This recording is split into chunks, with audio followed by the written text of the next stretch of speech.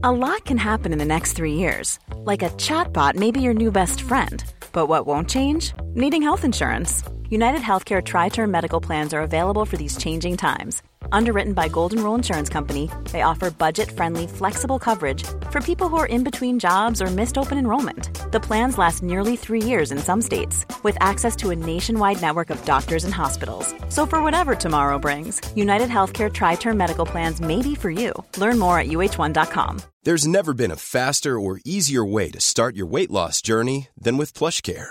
PlushCare accepts most insurance plans and gives you online access to board-certified physicians who can prescribe FDA-approved weight loss medications like Wegovy and Zepbound for those who qualify.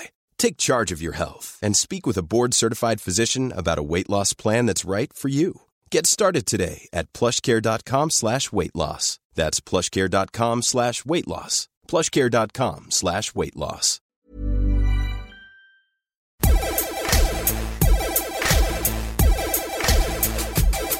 Good afternoon, good morning, good evening, wherever you are in the world. I am Russell Tovey. And I'm Robert Diamond. And this is Talk Art. Welcome to Talk Art. How are you today, Robert? Today, Russell, I am feeling chatty. Like a chatty, funny man.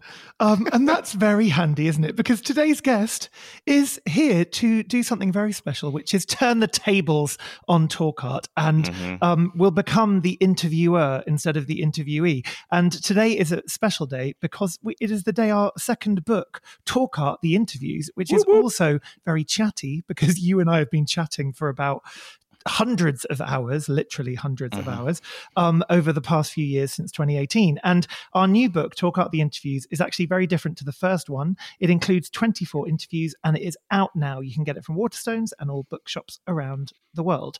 So we are here to talk about ourselves. So we may as well get straight to today's guest, but I just want to quickly say something about him. He is a shining light. He's someone that has made all of our lives so much better over the past few decades. I loved him when he first appeared on our screens on like all those sort of chat shows on Channel 4 or ITV or all the different ones. And also he's a friend of Adele. So any friend of Adele is a friend of ours. And I just love him. And I've met him once before. But I know you. With it. Get I know on that with it. Russell's Name. Come on, please. a very good friend of yours, Russ. So we would like to welcome to Talk Art the global icon that is Alan Carr. Oh, listen, I didn't recognise myself there with that intro. I was looking behind me going, who the hell? Global icon? Well, I suppose. You're in our hearts, Alan. Oh, you are so sweet. Listen, you are right. I am a phenomenon, but also your podcast is a phenomenon, isn't it? I've seen the 5 million downloads, 200 6 now. 6 million. 6 million downloads. Yeah. Wow. 200. You need to sort that out in your book because I got that fact in your book. You need to get the Tipex out. No, it's literally this week though. Like the week the book comes out, we hit 6,000. Sorry, 6 million. 6 million. I'm so tired. It's gone down. 6 million. It's gone down since I've started interviewing you. Alan Carr, the brand, is so toxic that I can see your book being pulped by the end of this. No, don't be Britney stupid. Spears wrote a song about you. Now listen, and now it goes out in 170 countries, and reading the intro to the book as well. Isn't it wonderful that actually artists listen to your podcast? Isn't that nice that they listen to it as well? You must be so chuffed with that. Yeah, really handy. Yeah, but it's incredible. It is incredibly humbling to know that, you know, we are art geeks and we've created this thing because we love art, and artists have told us time and time again that they're in their studios and they put Talk Art on and they just have it in the background while they're working. And not only that, we are connecting to people outside of the art world and they're having the same experience and they're going about their days. And it's just the phenomenon of art and how art does actually connect everybody Yeah. is such an amazing thing. I think also in the pandemic, the podcast really blew up, and also our first book got really popular because it came out when all the bookshops were closed, and we were like, oh my God, it's going to be, it won't sell or whatever. But instead it did the opposite, because actually everybody wanted the book in their homes with these beautiful pictures, with the stories of artists. And I think it does kind of bring hope and inspiration to so many people. And there's also loads of like fashion designers and like filmmakers and like architects who listen to it in the office, or like, in their studios, where they're making all their fancy clothes and stuff. It's wild, like, to think the kind of different places people hear it. And you actually say in the book that COVID, in a way, we were all bored at home. You got access to some amazing guests, including Elton John. I mean, how amazing is that? And what the joy of the podcast is, and especially the book, you find out different things about. I didn't know Pierce Brosnan was a painter. I didn't know Paul Smith went to the Slade Art School. And I didn't know Elton collected so much photography. I mean, tell us about that. I mean, when did you hear that Elton wanted to chat to you? Well, I'd been trying to pin him down, and he'd always been super busy, obviously doing tours and everything. I think being the one now Elton that he's John. just being Elton John around the world. That's and he was a unavailable. And he was full-time like, job. it is a full-time job. And he was like, darling, soon, darling, soon, darling. And then when we went into lockdown, prior to that, me and Rob had only ever interviewed people in person. We went to a studio or we went to their houses with equipment, and we'd never worked out how to do it remotely. But suddenly in the lockdown, we were given the gift of being locked in and working out remotely, and suddenly everybody was available. So I said to Elton, hey, you are locked down. Obviously, you're not doing anything, I don't think, as is the rest of the world. How about you come on the podcast now? And he was like, yeah, why not? So we suddenly had this real opportunity to connect to everybody, and we knew exactly what they were doing. They were doing nothing like the rest of the planet. And it was a fertile ground to kind of connect to people in. Yeah, the other special thing about Elton is he made that decision himself. I love the fact that I think a lot of his kind of success comes from the fact that he listens to so much new music, but bands none of us have ever even heard of yet. He hears their demos, from their managers before they're even released, and contacts those people and supports them. But it's not just music artists. He also supports contemporary artists. And there's loads of photographers that we know and painters who have met Elton really young in their careers. And he's the one driving all of that. And it was him who wanted to come on the podcast. And I always assumed that big stars like that have these kind of press agents and people that strategically tell them, exactly every move they should be making. But I think the greats actually dictate that for themselves. He's so giving, Elton, isn't he? I mean, he's he has this reputation for being a diva, but every time I've met him, he's been so gracious and so supportive of new people coming through. I remember one of my first gigs I did for an AIDS charity at Royal Albert Hall, and I did my stuff, and he was headlining at the end, and he played, amazing on his piano. Then he called us all out, and then people don't know this, but when my dad's a football manager and actually sold Elton John a player from when he was at Watford, the chairman. So Elton calls me over as he's playing piano. Alan, how's your dad? And I was like, oh, yes, he's good, like this. I'm like, Elton John talking to me? I should be tasered. Why are you talking to me? And he was, and of course, everyone in the audience is thinking, oh, I bet they're talking about cock or bumming or something. But we were talking about Watford and football and players' career. But I've always found him so lovely and warm. And same. And it comes across in the interview as well. He's clearly passionate. And that's one thing. You've got so many amazing names on here. Tracy Emin, Dame Rachel White, Grayson Perry, Stephen Fry, and everything. Did you find they all had one thing in common? Did you find they had a certain quirk? Because when I'm reading the interviews, I get this sense of collecting, archiving, keeping. Did you find that? Did they all have one little quirk that drove them all together? God, that's really interesting. Well, I mean, the quirk is art, isn't it? Fundamentally, that brings everyone together. But what if they have any sort of eccentricities or something that everybody shares? I think they're all incredibly got focused. passion, but I mean, I'm fascinated by the collector thing. They all seem to want to archive, keep protect stuff. Things, and have things around you. And I mean, that's what me and Rob have. So I guess we do connect to them people more because we have that same drive to, bring stuff into our lives and have stuff around us that makes us feel good. But yeah, it is a weird. Collecting is such a weird phenomenon that they've done they look back at your childhood. And at one point we had a guest on that said that they thought if you got out of your nappy too soon or you had your nappy on for too long, it suddenly made you a collector. It was quite a weird, like Freudian thing that apparently you had a nappy on for too long that you would start buying art. But it was, I don't know what the connective thing is really, but it is definitely a certain nuance that art has. I think it's also like a search for meaning, and some they're all very purposeful people. And you've got people like Paul Smith. We actually went to his headquarters in Covent Garden in London, or near Covent Garden, and every single inch of the walls from the floor to the ceiling was covered in art.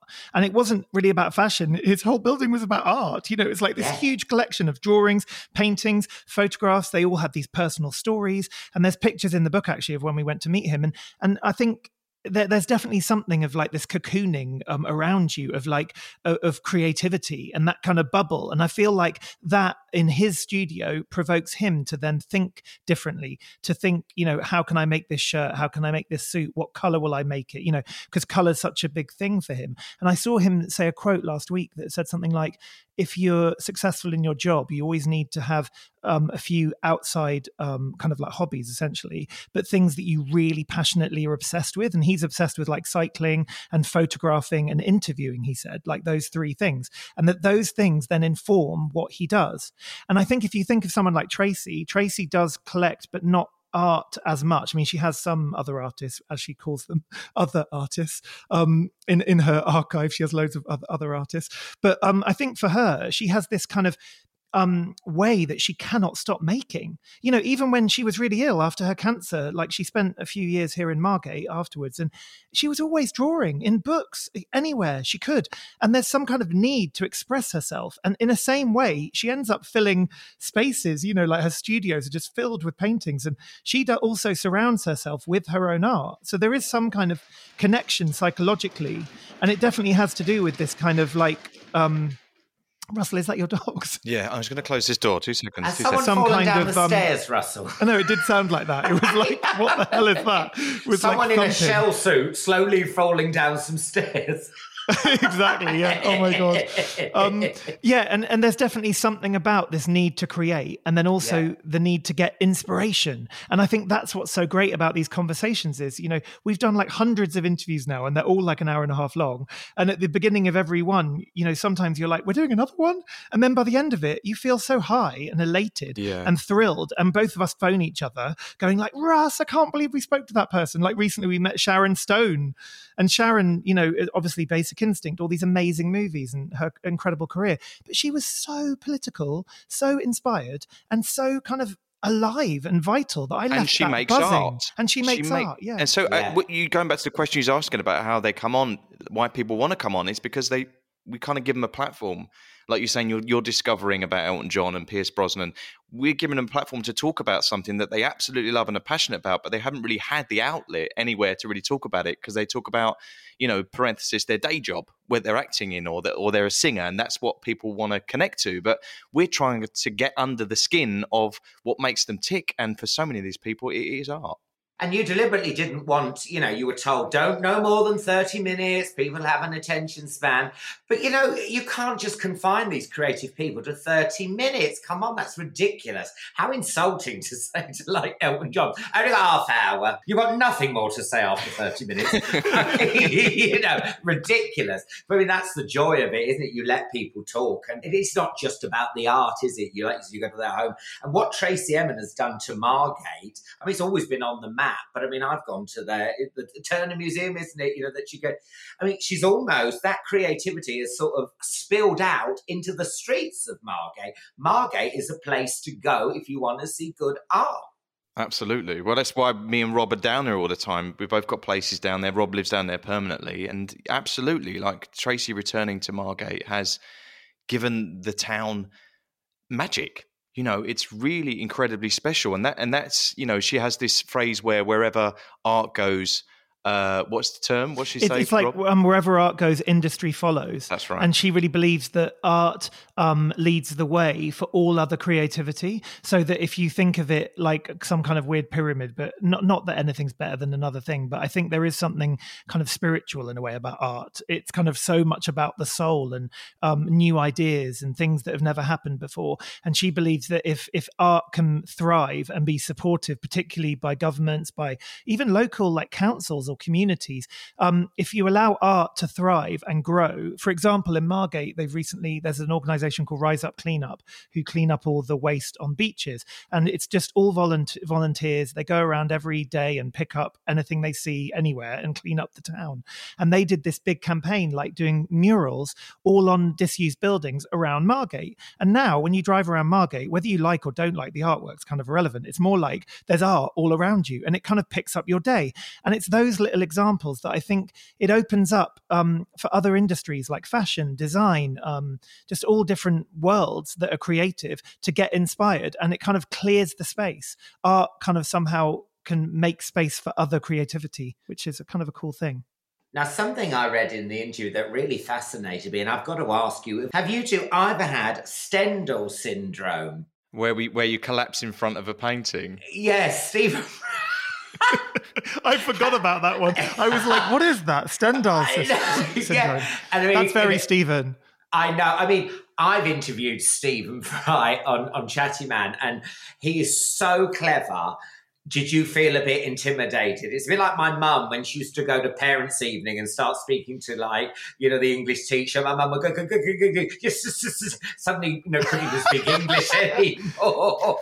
I always feel really comforted by him. Like it's his conversations are like a giant hug. And we actually spoke to him during the pandemic, and it was this really long, free-flowing sort of intellectual stream of consciousness, and it was beautiful. And I remember describing him in the intro like a lighthouse, and that to me somehow he'd kind of like shone this light like out across the world or something. He's just this kind of, I don't know, I find him incredibly safety, isn't he, in some ways? Like cultural safety. But he said this amazing story that stuck with me, that he was saying a story. He was in Groucho Club with Gilbert and George and Francis Bacon, and they were all drinking. And at one point he turned around and he went, right, I'm going to go home. And Gilbert and George went, oh, don't go home, you fucker, stay out. And he was like, no, I'm going to go. And Francis Bacon turned to him and went, oh, you've got a little man. And he went, what do you mean I've got a little man? He said, you've got a little man that says to you, come on, time to go home, look after yourself.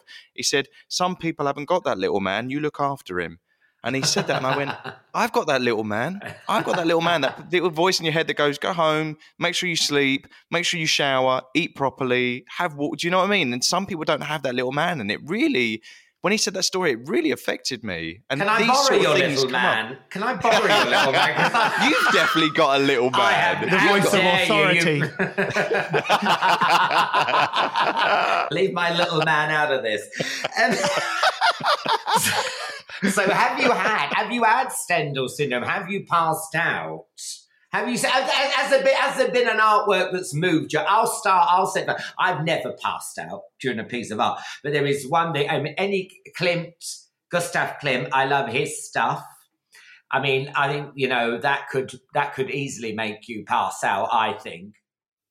I think there's moments where my breath's taken away, absolutely. And there's a Picasso painting that's in the MoMA collection called Night Fishing at Antibes, and it was painted in 1939, just before the war broke out. And it's the same scale as Guernica, but it's not as well known. And I'd only ever seen it in books, and it's the way that it's been in books is a lot smaller, and you can't get it. And when I saw it in the flesh, it took my breath away, and it was awe-inspiring. And it was one of these paintings that I was just so taken aback that it existed and it was there in front of me, and I felt like an instant rush of privilege that I was able to stand in front of this image, and there it was, and I could go really close and look at the paintbrushing, and it's there for us. And so there's these artworks happen, like to that level rarely, but they do happen. We've had lots of guests on that, Rothko is the one that people say they have the Rothko effect. Oh, Pedro Pascal. Pedro Pascal said that, sit in front of a Rothko. And we're sort of programmed to know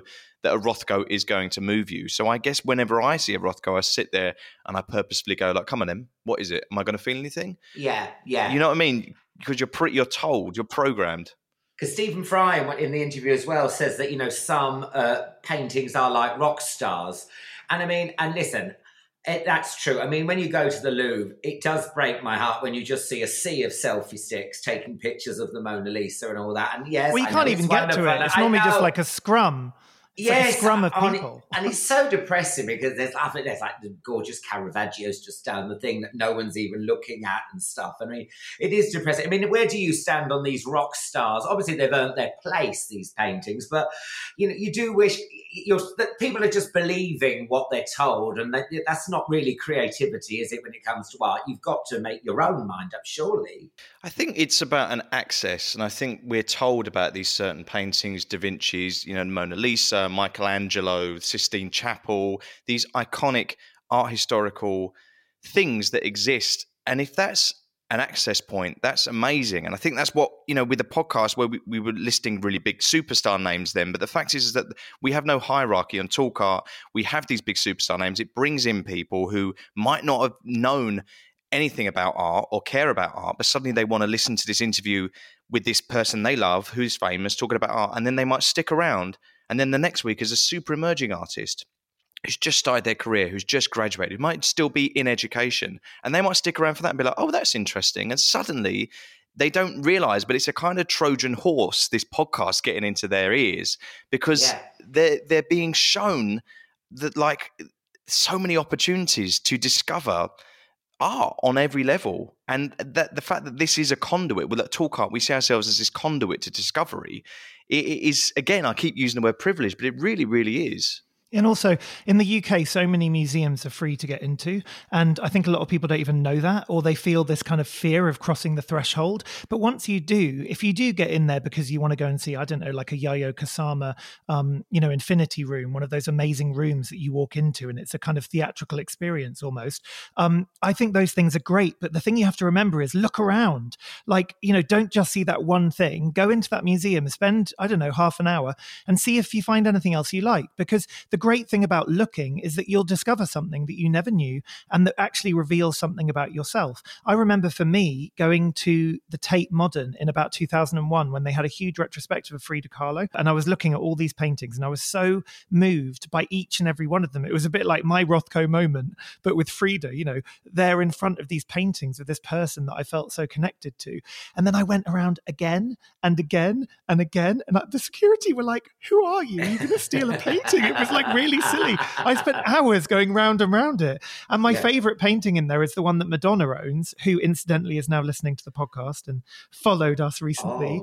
The one and only Queen of Pop. We love her. But she owns two or three. Birth, isn't it? Birth, isn't the one with it's on the bed, isn't it, with the legs open? And, that's right. Yes, I heard that. My Birth.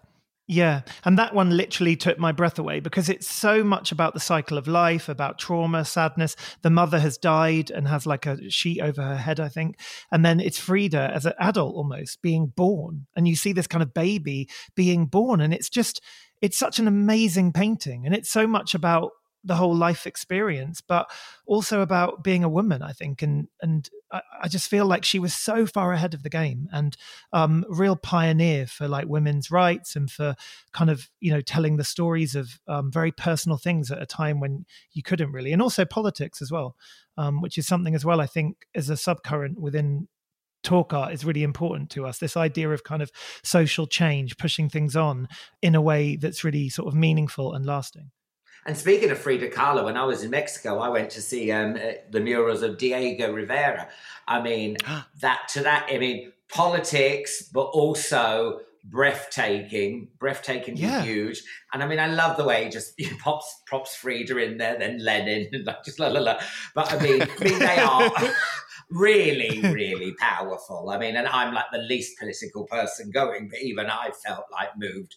Even I felt like buying a socialist worker or something, do you know what I mean? And going on a strike. It was just something about But there's just something powerful about it. I mean, you also saying about going into museums and art galleries and everything. There was an artist, and this is the joy of your book. You do discover new ones. And I'm thinking, I didn't realise, but you got Shaila Kumari Singh Burman, who I didn't realise was the one that did the outside Tate Facade. Britain. Yes. Yes, and you talk about, anyone can go into a museum, but this was outside. You can enjoy it even if you can't be asked to go in a museum. And that's the great thing. That's the great thing about London. You can find art everywhere.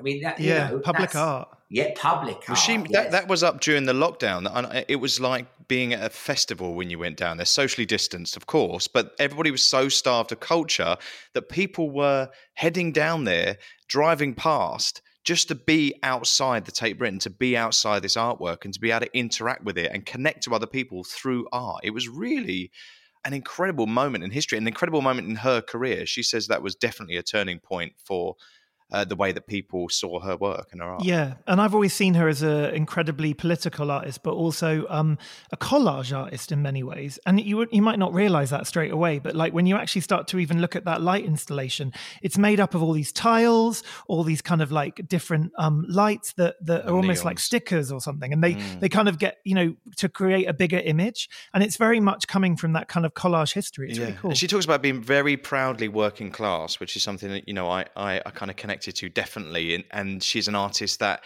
the way that art can sort of jump class, the way that an artist can be working class, but yet they can then be in the Tate Britain, which is seen as like very lofty and very academic and very, and that's what, again, Talk Art's tried to break down, is this academic approach to art and this elitist approach to art. And suddenly she's there going, I'm working class, and there I am, and I've made this artwork outside the Tate Britain, like the National Collection, and there I am. And that is really just incredible.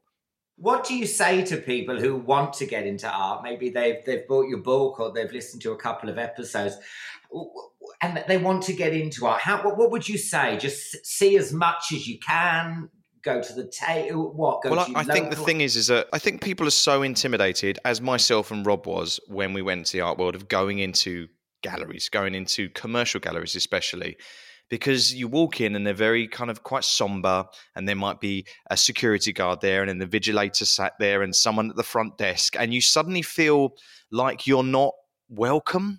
I remember going in and apologising, go sorry, and I'd sort of go around and then sort of be as quick as possible and leave and just feel like, sorry, I took up the space. But the reality is that I feel sorry for my younger self for doing that, because now I would not do that at all, because I realise that the art that's in there, the artists that are making the art want me to be there. And whatever this fortress is that's being built around the actual artwork, the artist wants to connect to as many people as possible. That's why they're making their art. They want people to know their story. So know, whatever intimidation you're feeling, or however you feel like it isn't for you, the person who's on the walls or on the floor in there, or is in films in there, or the sound or anything, wants you there.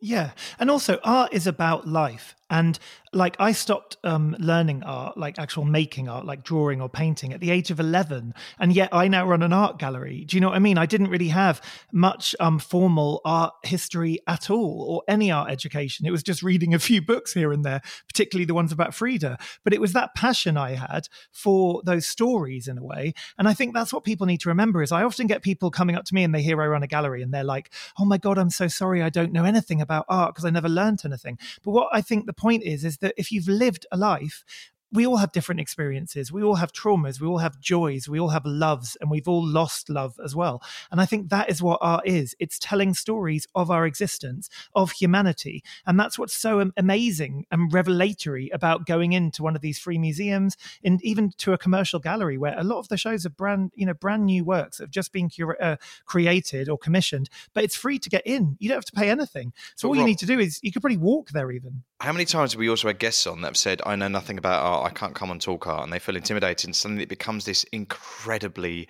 like complex and like profound and wonderful, engaging conversation about art, about how art affects them. And they didn't even realise. I don't think people realise what, we're being surrounded by. We're surrounded by public art all the time because it's there to make our lives better, and it's peripheral for I so think long. people look at art like a pub quiz, like there's wrong and right answers, but you know what I mean? There's not really. You know, if you enjoy it, if it doesn't move you, if you go and see the Mona Lisa and like you're not crying, that's nothing wrong with that.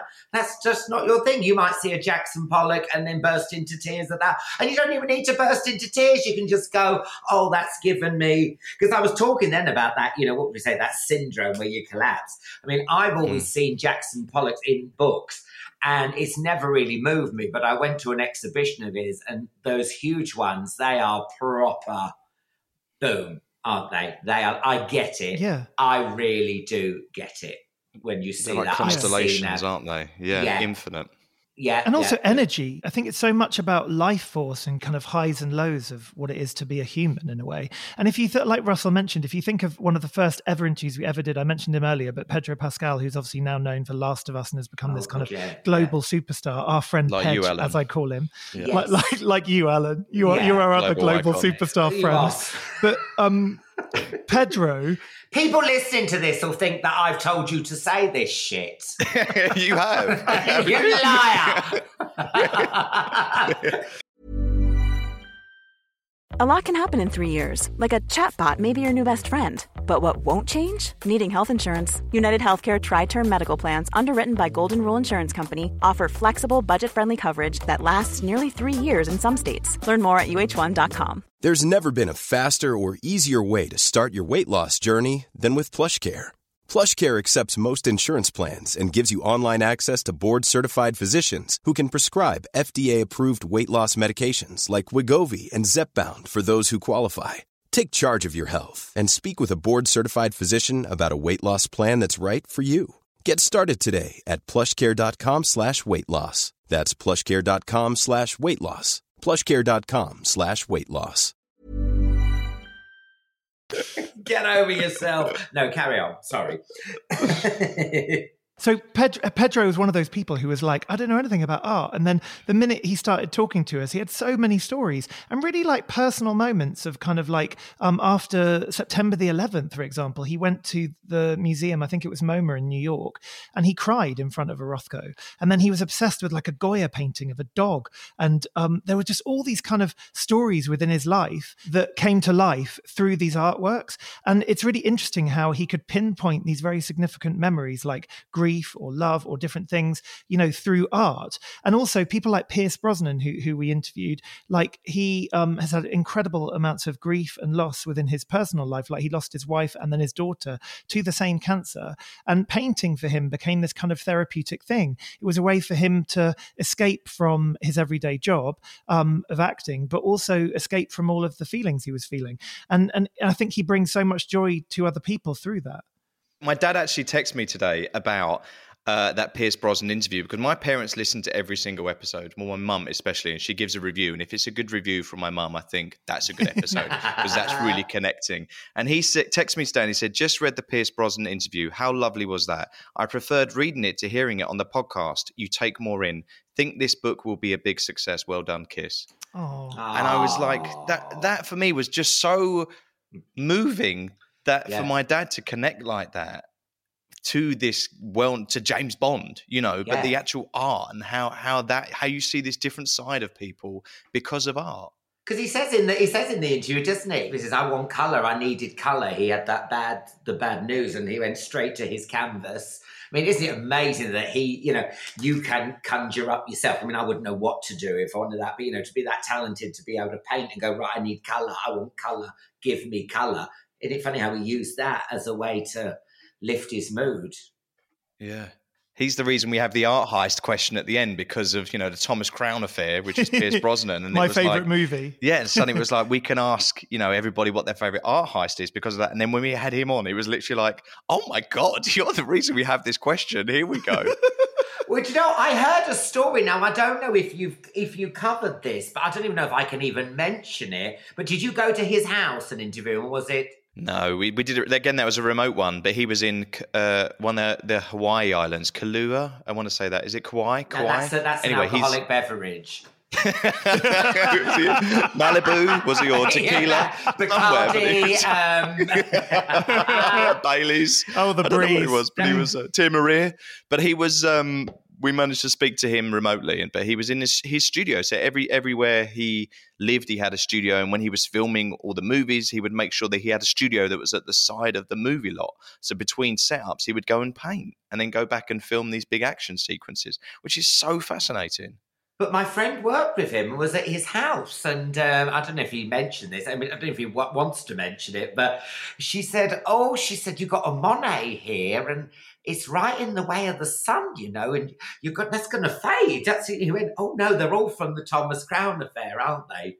Oh, he got to keep I think them he all. Kept a lot of stuff. Yes. And all like, the I don't want to tell you what to do, but this £100 million Monet shouldn't really be next to that patio door. It shouldn't be in direct sunlight.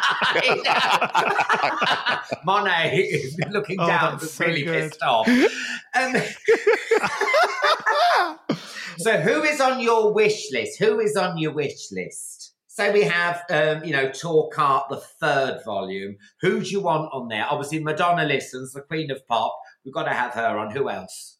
We'd love to have Madonna, yeah. And Russ met her recently in LA, so that looks like it could actually happen in the real world. Yeah, yeah. But David Hockney's been on our wish list from the beginning because he's like art history. He crosses decades. He knew everyone. He knows everyone. He's someone who's innovative. The iPad paintings, he picked up the iPad and he made that an art form. Incredible. This whole immersive thing that's happening right now in London is just phenomenal. He is, and he's so, working class, and he's so northern and he's held on to that. And yet he became like a superstar in LA and made hundreds of millions of pounds, but he just held on to this quality, and I think it's so fascinating. That would be the dream to talk to him. And also Frank Auerbach. He's still going. Yeah, he's in his 90s. He's in his studio every day, and he's actually just done interviews in New York Times, and I think it was the Telegraph, or the Independent. And I just messaged the Gallery owner and I said, please, do you think there's any way that we can sort of turn up at his studio and interview him? That would be amazing.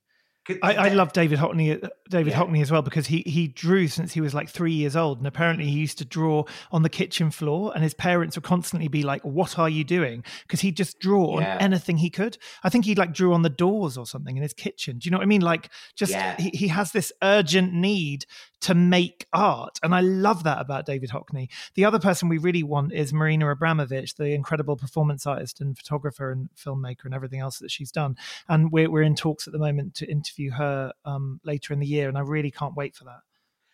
I love that quote from David Hockney when someone said, what was it like growing up gay in Bradford? He said, I didn't grow up in Bradford. I grew up in Bohemia. And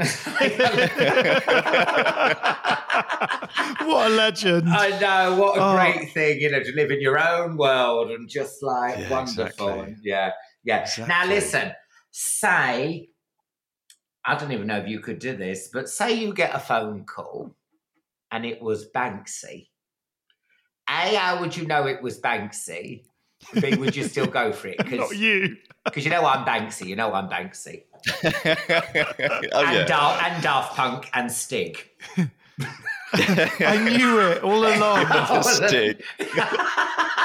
Anyone whose face is obscured, I pretend to be. No, I mean, have you had Banksy approach you? There was a weird like moment where there was potential, and then we were going to use like a voice decoder thing where he was going to talk to us through the voice decoder, and we were never going to meet him, but yet it was still going to be Banksy, but it didn't really happen. But I think it would be like a groundbreaking interview if you managed. I actually did PR around some of his early stuff. So I did a collaboration with Greenpeace back in like 2001 or something when he did the Jungle Book image, and that was for a show that I was part of. And we never got to meet him. And there was always this woman, I've totally forgotten her name. She was really nice though, and she was almost like his manager. And people realized that she was his manager at one point, and then started following her home and following her everywhere to see if they could get to Banksy, but they never found him through her. So it's like really intense, I think, being involved in that universe. And I remember when he did The Girl with the Red Balloon for the first time, and I think it was on the South Bank, and we did this show in the Oxo Tower, and it was around a similar time, and we worked on this book as well that he did. what was it called? Banging Your Head Against a Brick Wall or something. So it's like really early days, but he always had this need to sort of share and create. And I think he's amazing. And I love how he aligns himself with political causes. Like recently he did one here in Margate, and it was highlighting on Valentine's Day domestic abuse and the local charity here called Oasis. And I just think it's a brilliant thing if art can be aligned in a way to a social cause. Isn't it amazing though as well, Banksy, the fact that in this day and age, with so much social media and security cameras and everything, that this guy who makes his artworks can evade anybody knowing who he is? What isn't that the most like filmic, amazing anomaly in modern culture that actually exists? Well, I do a lot of my work. Oh, so he does a lot of his work. You know what, Alan? Yeah. I've just realised it is you, because in the Christie's auction that time, or Sotheby's, whatever it was, where he had that girl with the red balloon and then it got shredded. Yeah. And so there's a huge wit behind what he does. I think it's Alan Carr. I think he's just unveiled who Banksy is. Yeah, and the shredder was in the same shape as my teeth. So there was a little clue. Yeah. Oh my God, you gave it away. Oh no. Was you inside it? Were you inside the shredder? Chewing it with my teeth. Chatting. So tell us about Jerry Saltz in the book. I love Jerry Saltz. He is a renowned art critic, and it's nice to have him in the book because it's kind of a different side of the art world, like not necessarily an artist, but someone who's just as obsessed with art as we are. And I adore him because he started his career as a kind of van or truck driver, and he would like do these long distance journeys across America, often transporting artworks. And he got into learning about art history and art through his truck driving, no joke. I think he used to like read in the truck stations or whatever when you're refueling. And then he would learn about the artists, and he got to know all the gallerists and all the curators and all the different people. And it kind of became this huge like map in America from all his journeys. I just think it's extraordinary. And it shows you that you really can, evolve and change the older you get. Like he's become a superstar later in life. Foremost art critic, one of the foremost art critics and in the world. Globally, his books are like, selling all over the world. And I just think he brings a lot of joy to people, and he has a real sense of humor as well. So I was really proud to have him in the book. And also art can be addictive. Art can be addictive as well. And there's that famous thing as well, if you do collect art, you've got two art collections. You've got the one on your wall, and then you've also got the one in your head, the art you didn't get, and it can become an obsession, can't it? Yes, Russell, it can, can't it? It is shoulda, woulda, Russell can't sleep at night. Woulda, coulda. Yes, absolutely. But you sound like you know a lot about art, Alan. You are an art lover, aren't you? Yeah, I love art. I do. I always go to a museum. I went to Florence the other week just to go to the Uffizi. I never get it right. Uffizi. Really? Yeah, amazing. So fancy. Yeah, and I went with a friend who didn't like art, and I don't really know. I'm going to burst into flames saying this on Talk Art, but I got a lady to show us all the way around, and my friend wasn't interested. And we got to the end, and the woman said, "So that is the end. Do you have any questions?" She said, "Do you know where the nearest vape shop is?" I was...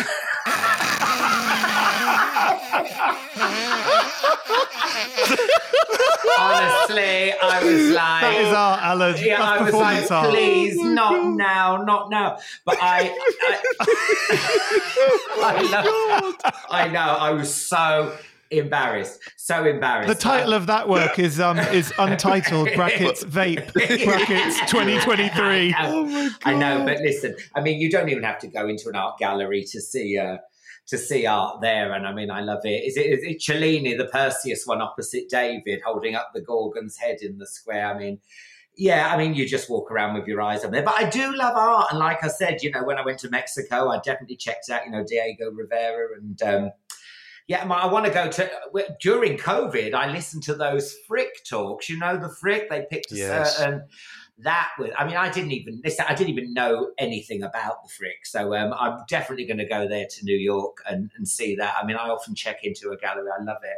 I am obsessed with the Bloomsbury set. I love all that, Duncan Grant, Vanessa Bell, and that. And it's they're one of those things really, with the backstory, how they all knew and got on with each other and got off with each other. So, I love anything like that. And I went down to Charleston, which is, it's near Firle, Firle, Firle. And it is just, you imagine Virginia Woolf is going to come through that door any minute. I mean, it is just like it was when she was there, the bed where she died, Vanessa Bell slept and was just ill. Oh my God, it was just amazing, amazing. I love them. I love anything like that. That would be amazing to have one of their paintings.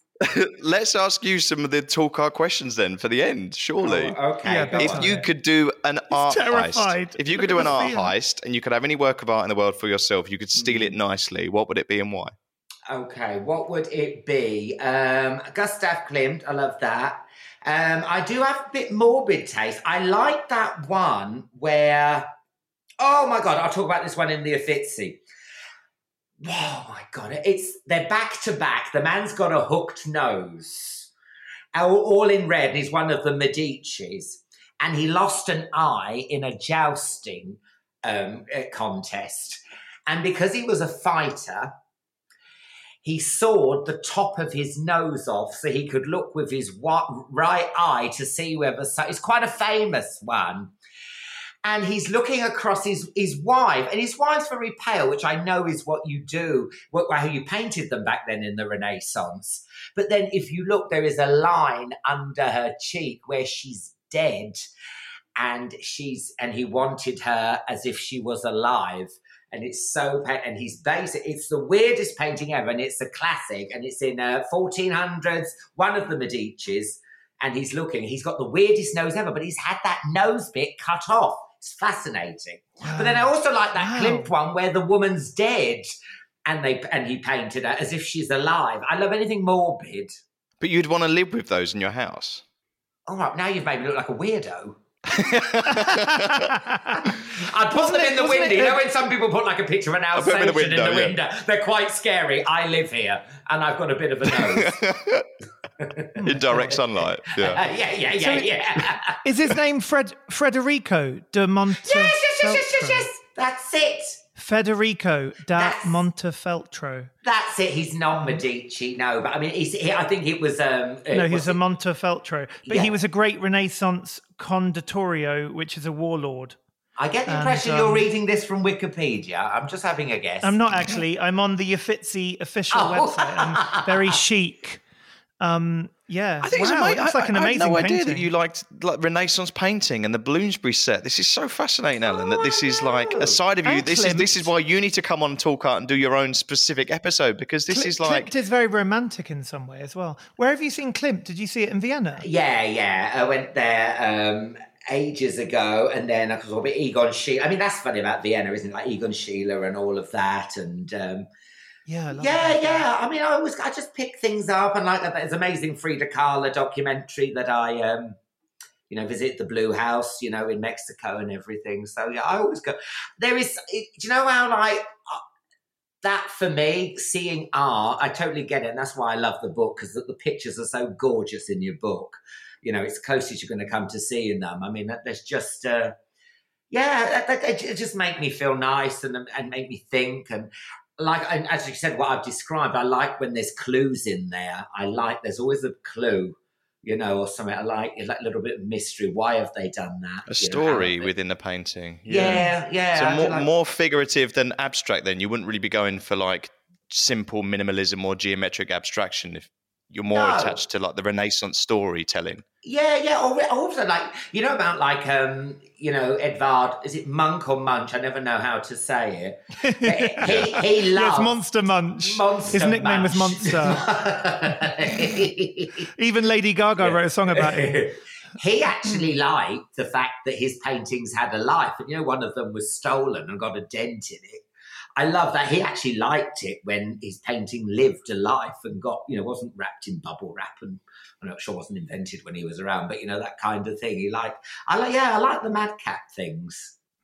I like the fact that these kind of personal moments and these dramatic stories from history get kind of encapsulated in these objects. Like the one you were talking about from the Uffizi, there's a note here where it says this is maybe the first ever nose job that we know about in mankind. Yes. You know what I mean? Like these kind of like historic moments. And in our book, when we interviewed Wolfgang Tillmans, that was also during the pandemic, and it became very like personal, the conversation. And there's this amazing photograph of all of his HIV medication where he'd stored every single bottle and then kept them all in a box, and then one day took a picture of the box. And I think think there's moments like that which are so much of our time, and these kind of documents of humanity and very personal stories in a different way to those times, 1400s. But I feel like the moments now are just as vital and important and need to be documented. All art was contemporary. When that was made, it was contemporary art at the time. Yeah. But they are these time capsules. Good art, like you're talking about Wolfgang Tillmans, that was called the 17 Years Supply. These paintings from the Renaissance, they are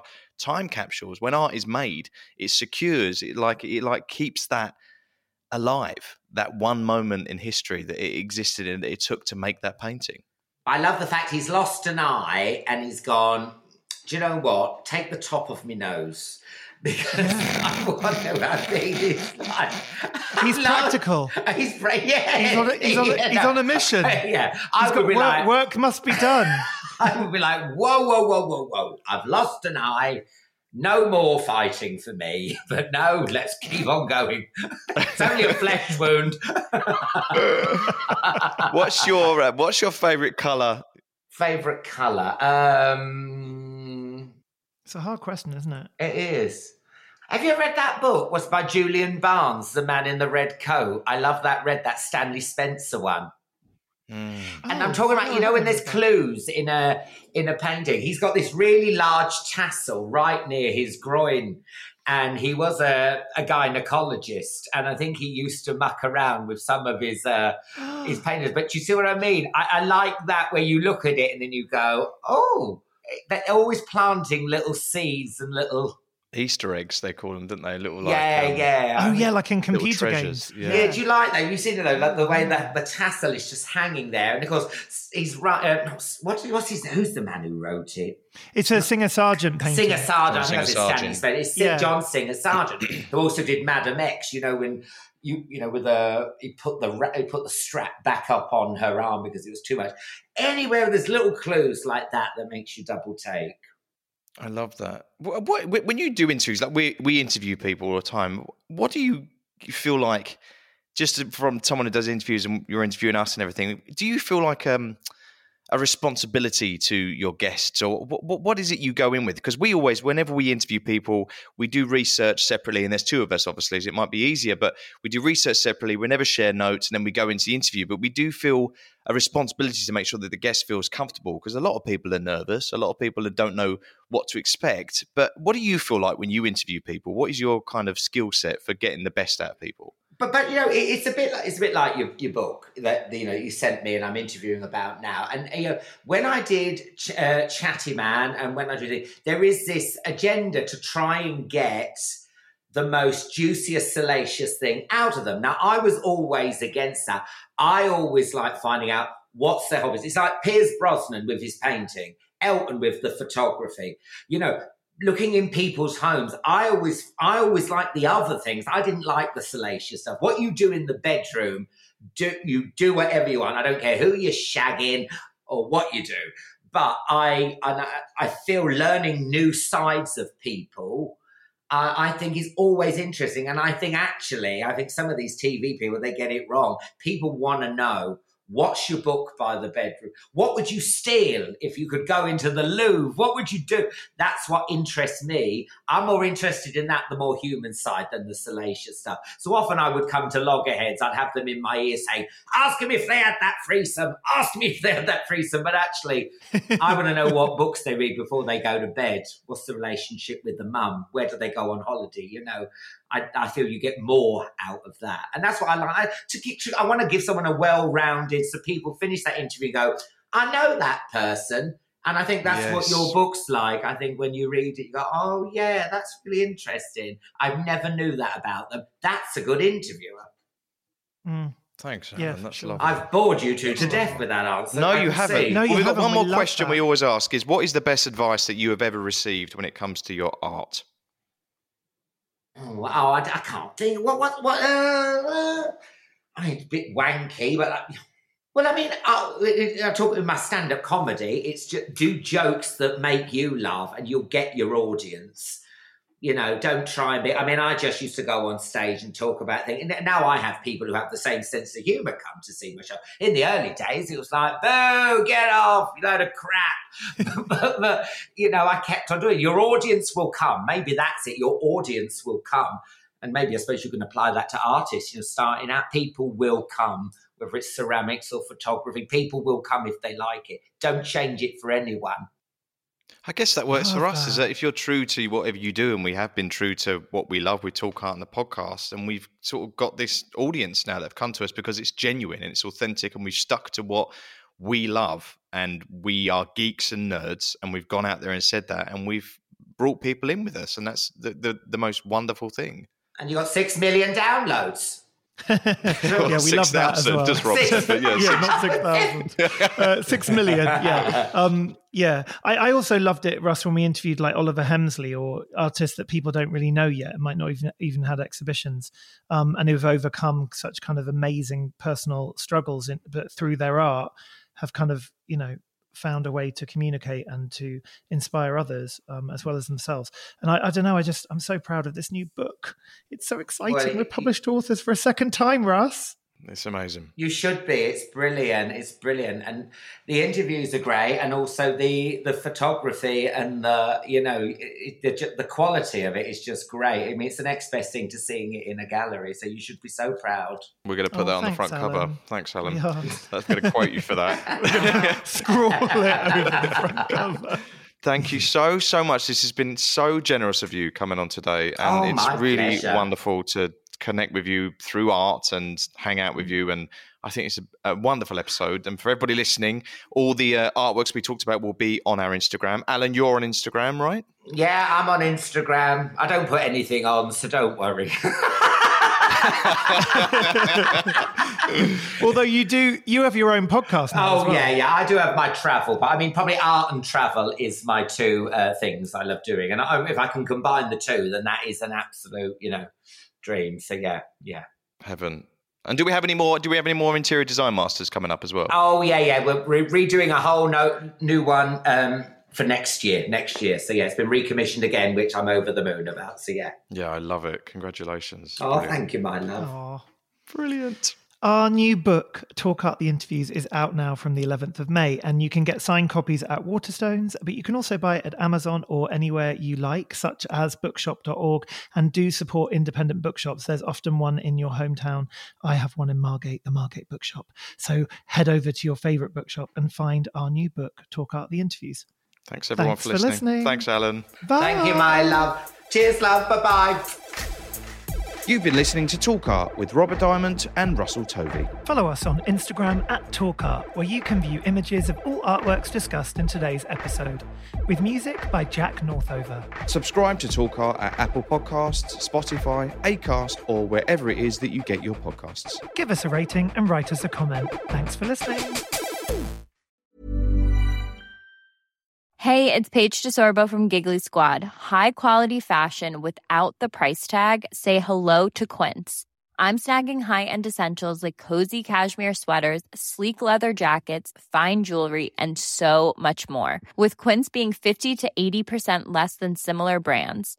And they partner with factories that prioritize safe, ethical, and responsible manufacturing. I love that. Luxury quality within reach. Go to quince.com/style to get free shipping and 365-day returns on your next order.